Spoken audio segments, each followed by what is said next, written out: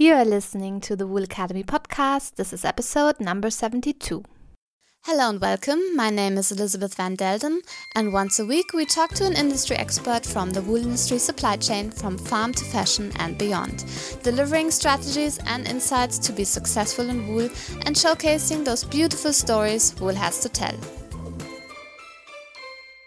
Today's guest is Matthias Böhme. Matthias is a consultant for natural fibers, including wool, and he helps businesses find the optimum solutions in regards to their textile supply chains.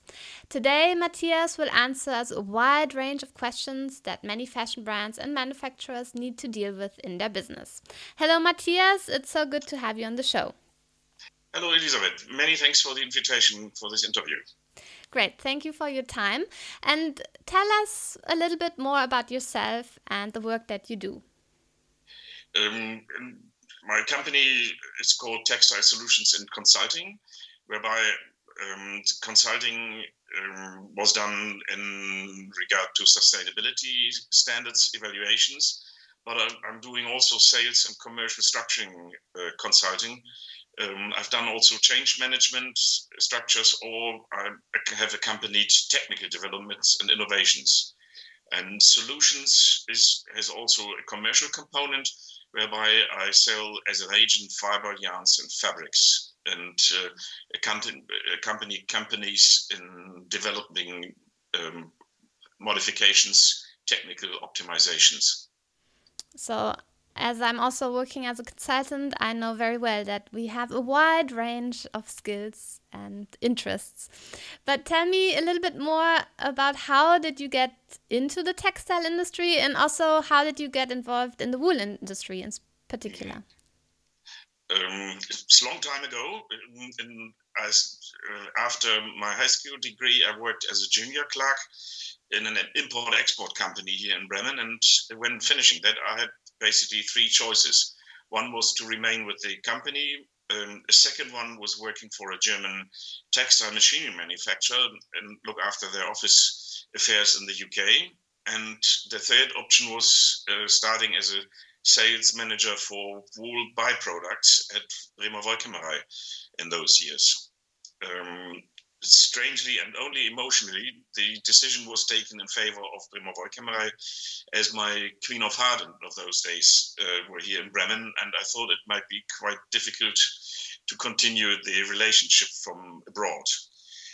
And ever after, I never succumbed to the temptations from other industries, like cotton or even others. Especially influenced, I was also by an event just possibly 2 weeks after I've started at BWK. We had a visitor from a famous fabric manufacturer in those days, Genslen and Völter, who was able, when looking at a lot of wool, the greasy wool, was able to translate his visual impression into technical expertise, and has in front of his imagination, he has a fabric in mind he wanted to sell to a specific client, which impressed me really very, very much, and I always envied him a little bit to be able to that. I hope I've at least learned a little bit to follow it.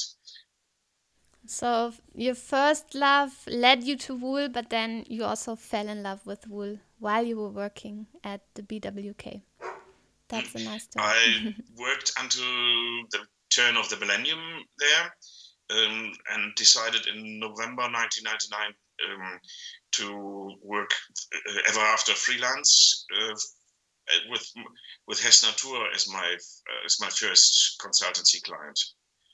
My job at Hess Natur was particularly to transform fabrics or look for manufacturers who were able to transform fabrics collected by the designers into natural fiber components only, according to Hess Natur standards.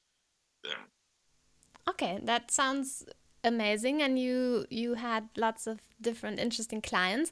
But now let's get into the more technical questions we have prepared for today. So which areas of the fashion and textile market are particularly interesting for wool at the moment, and how do you see that changing in the future? difficult look into the future, but for apparel, I would foresee a stabilization, hopefully moderate growth of demand with the usual fluctuations for in prices and availability.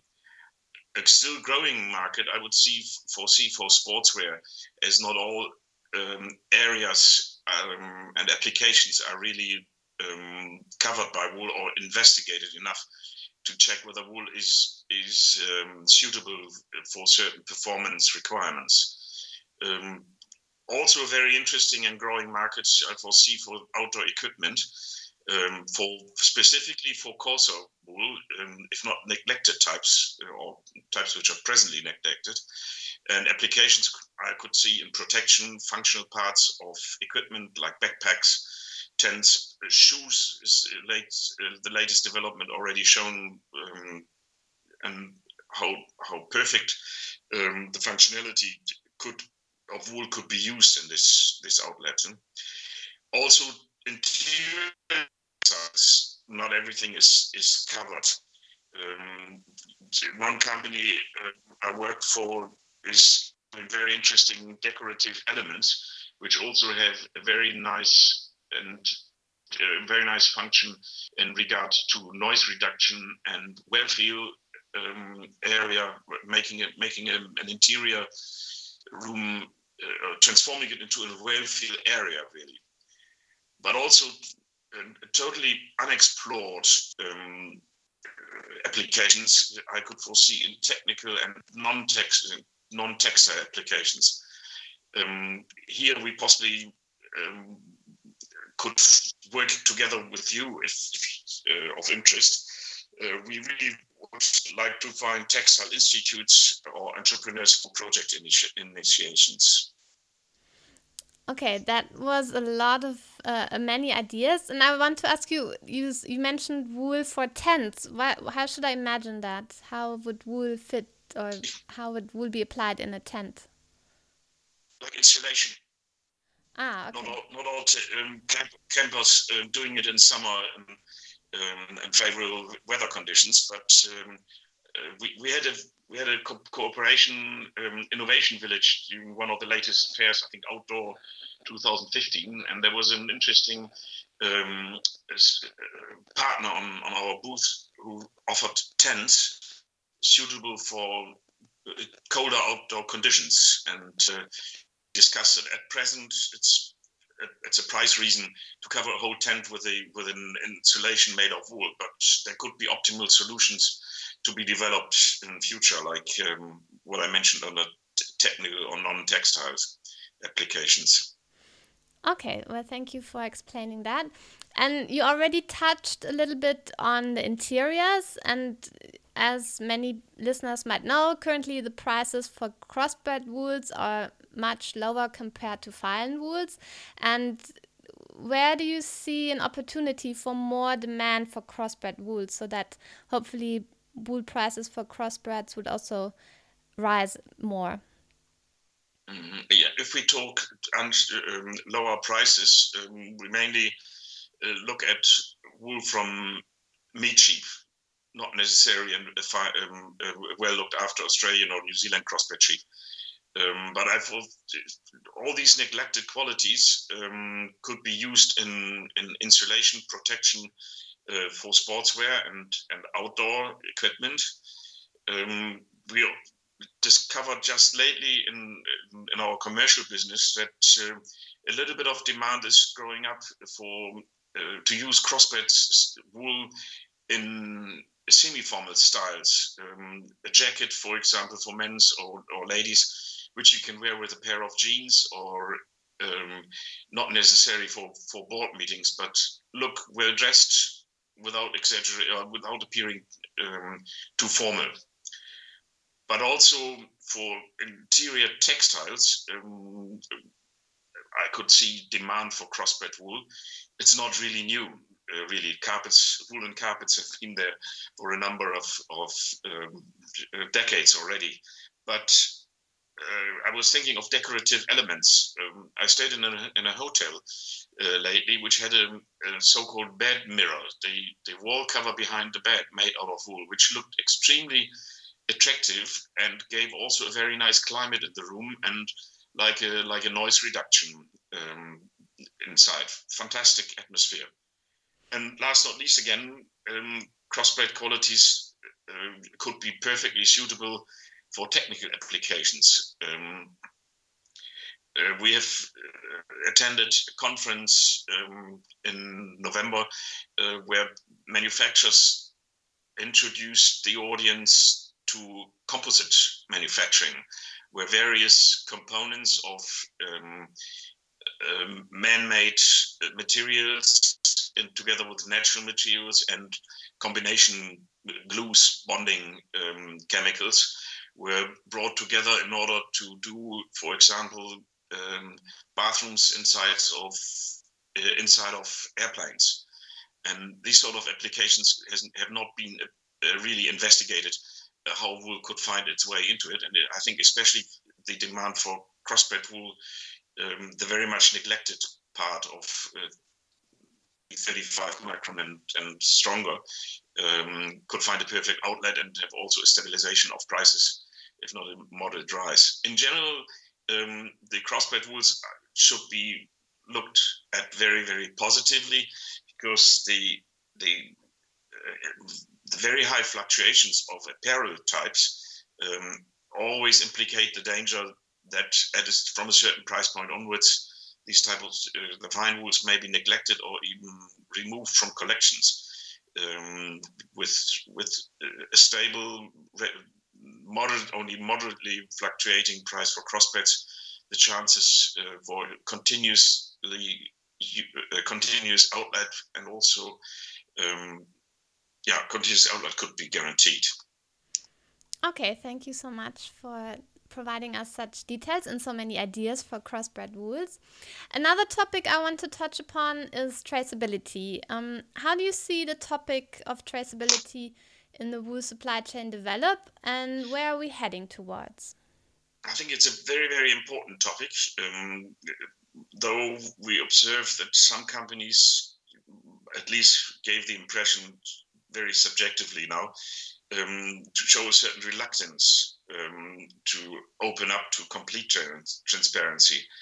But from forward-thinking retailers or brands, we recognize the more clear and authentic the messages about the origin can be provided, the better they rate their sales success.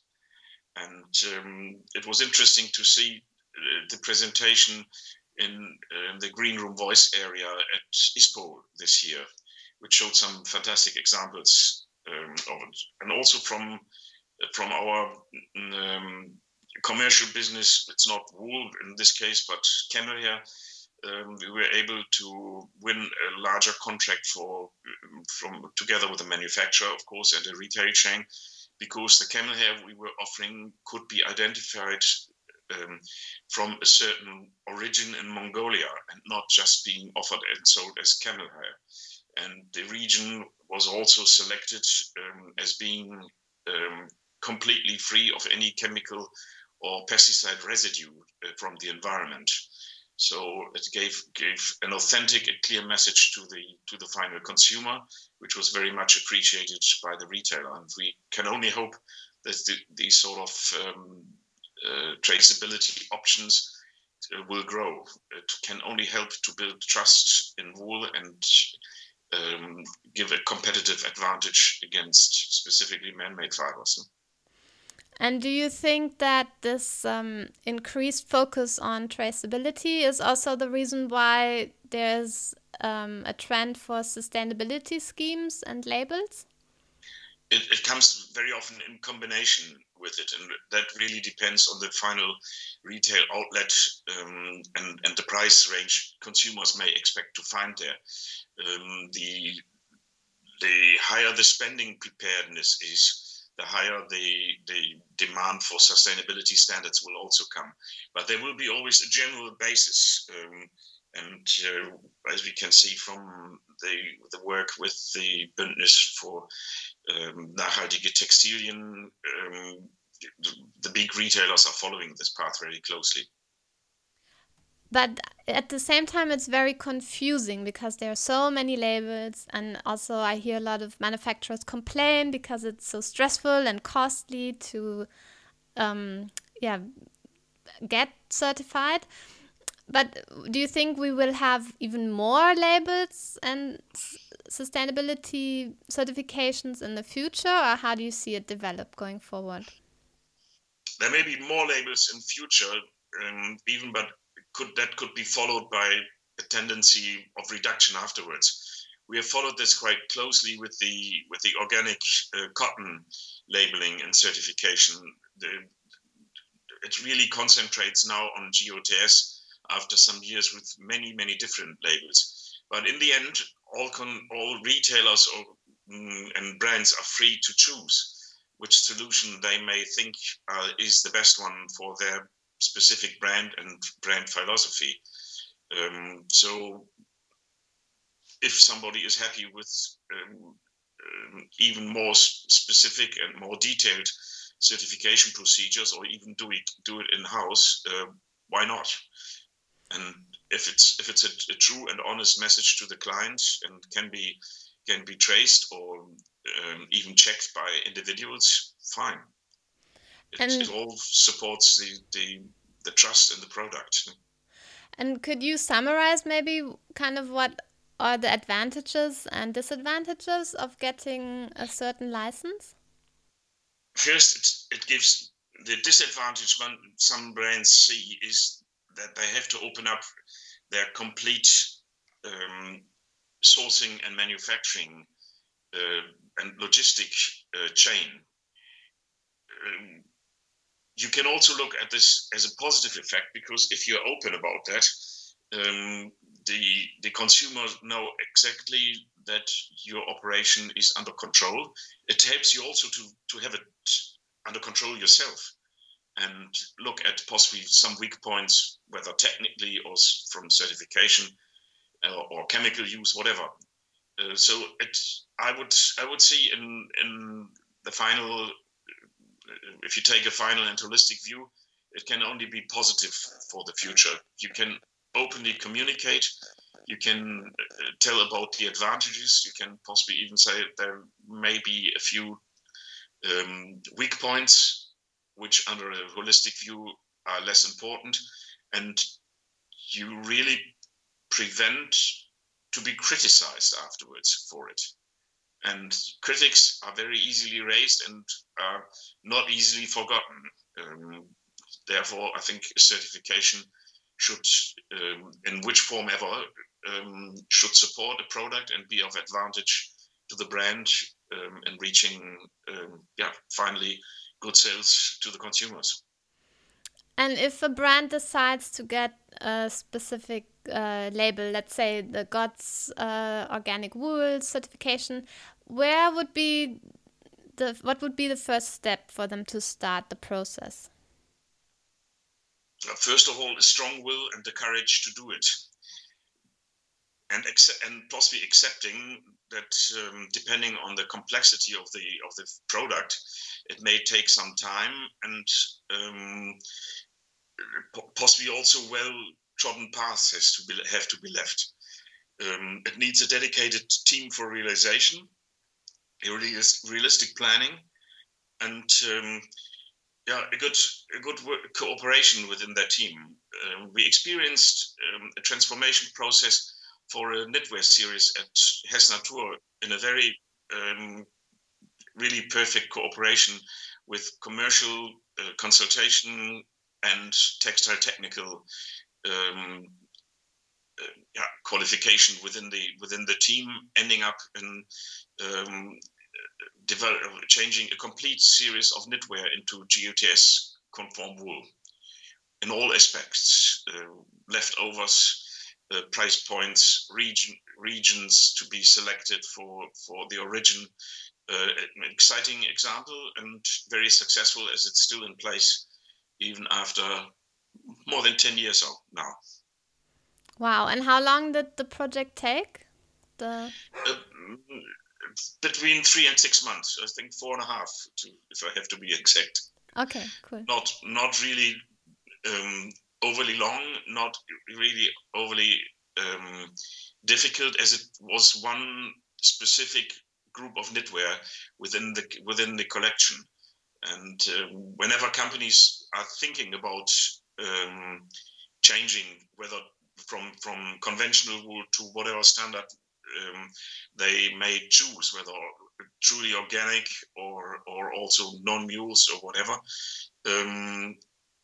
it's always advisable to look at a specific group of products and not start with the most complex ones, but choose something where the supply chain is already known and can be easily influenced or transformed.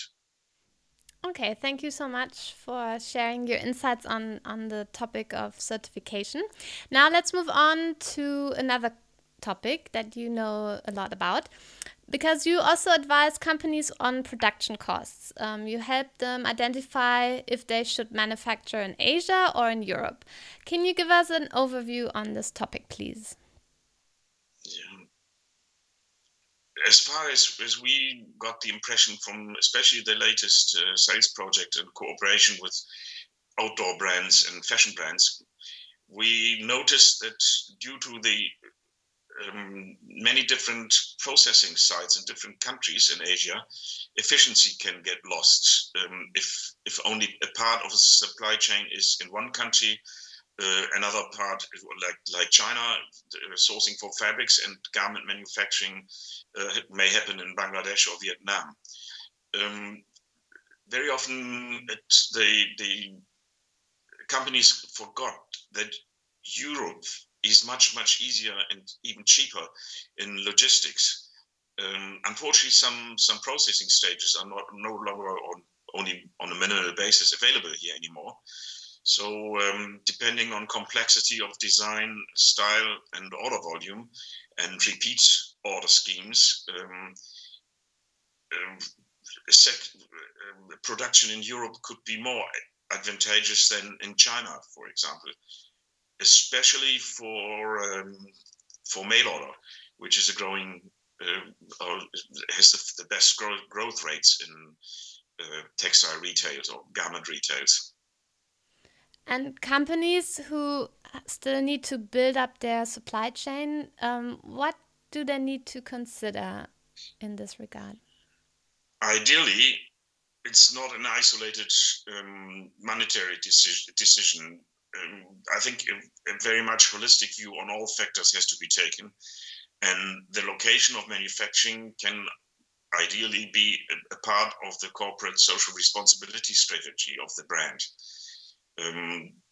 That should finally decide about it. But also simple commercial factors like mentioned before. Some companies work with one order window per year or per season, and others have the requirement to allow for repeat orders within very short notice time as part of their service to the client.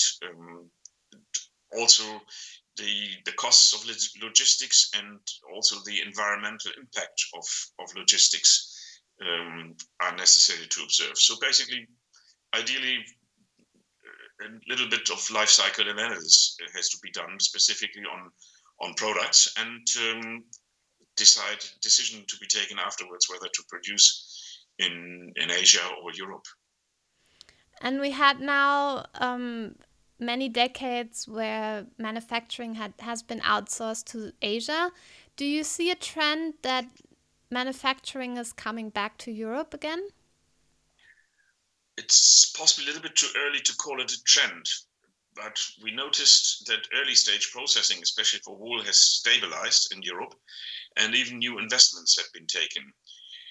We also noticed that some international operating brands, even within multinational corporations, are recognizing production close by to point of sales, discovered this as a marketing tool, and are studying options and available structures in Europe. For one of the products I'm working as a sales consultants, this is a clearly observable trend at present. So, from a sustainability aspect, that we manufacture more locally to reduce the product footprint on the planet. Yeah, but also to give the message to their final consumers and buyers. Look, we do as much as possible locally. Earlier you mentioned that you are part of the German Alliance for Sustainable Textiles. Can you tell us more about this alliance and what are the goals? I'm not really part of it, but I have done some consultancy work on standards and evaluations of standards for them, which was a very interesting work to do, with a lot of new aspects and influences and knowledge gaining thereby. But as far as we got the impression, the original idea was to ensure work safety conditions and fair wages in Asian garment manufacturing sites. Initiated by after the terrible fire at the Bangladesh Rana Plaza factory. And the Alliance wanted to commit brands to support and guarantee more safe conditions and fair wages in future.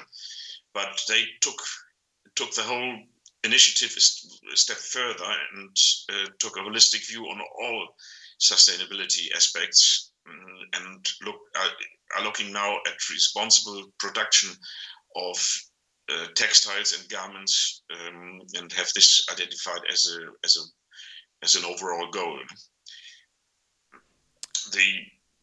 There are some challenges within these initiatives, like all multi-stakeholder initiatives. There's always the underlying danger to get lost in so-called minimal compromises or lowest common denominators.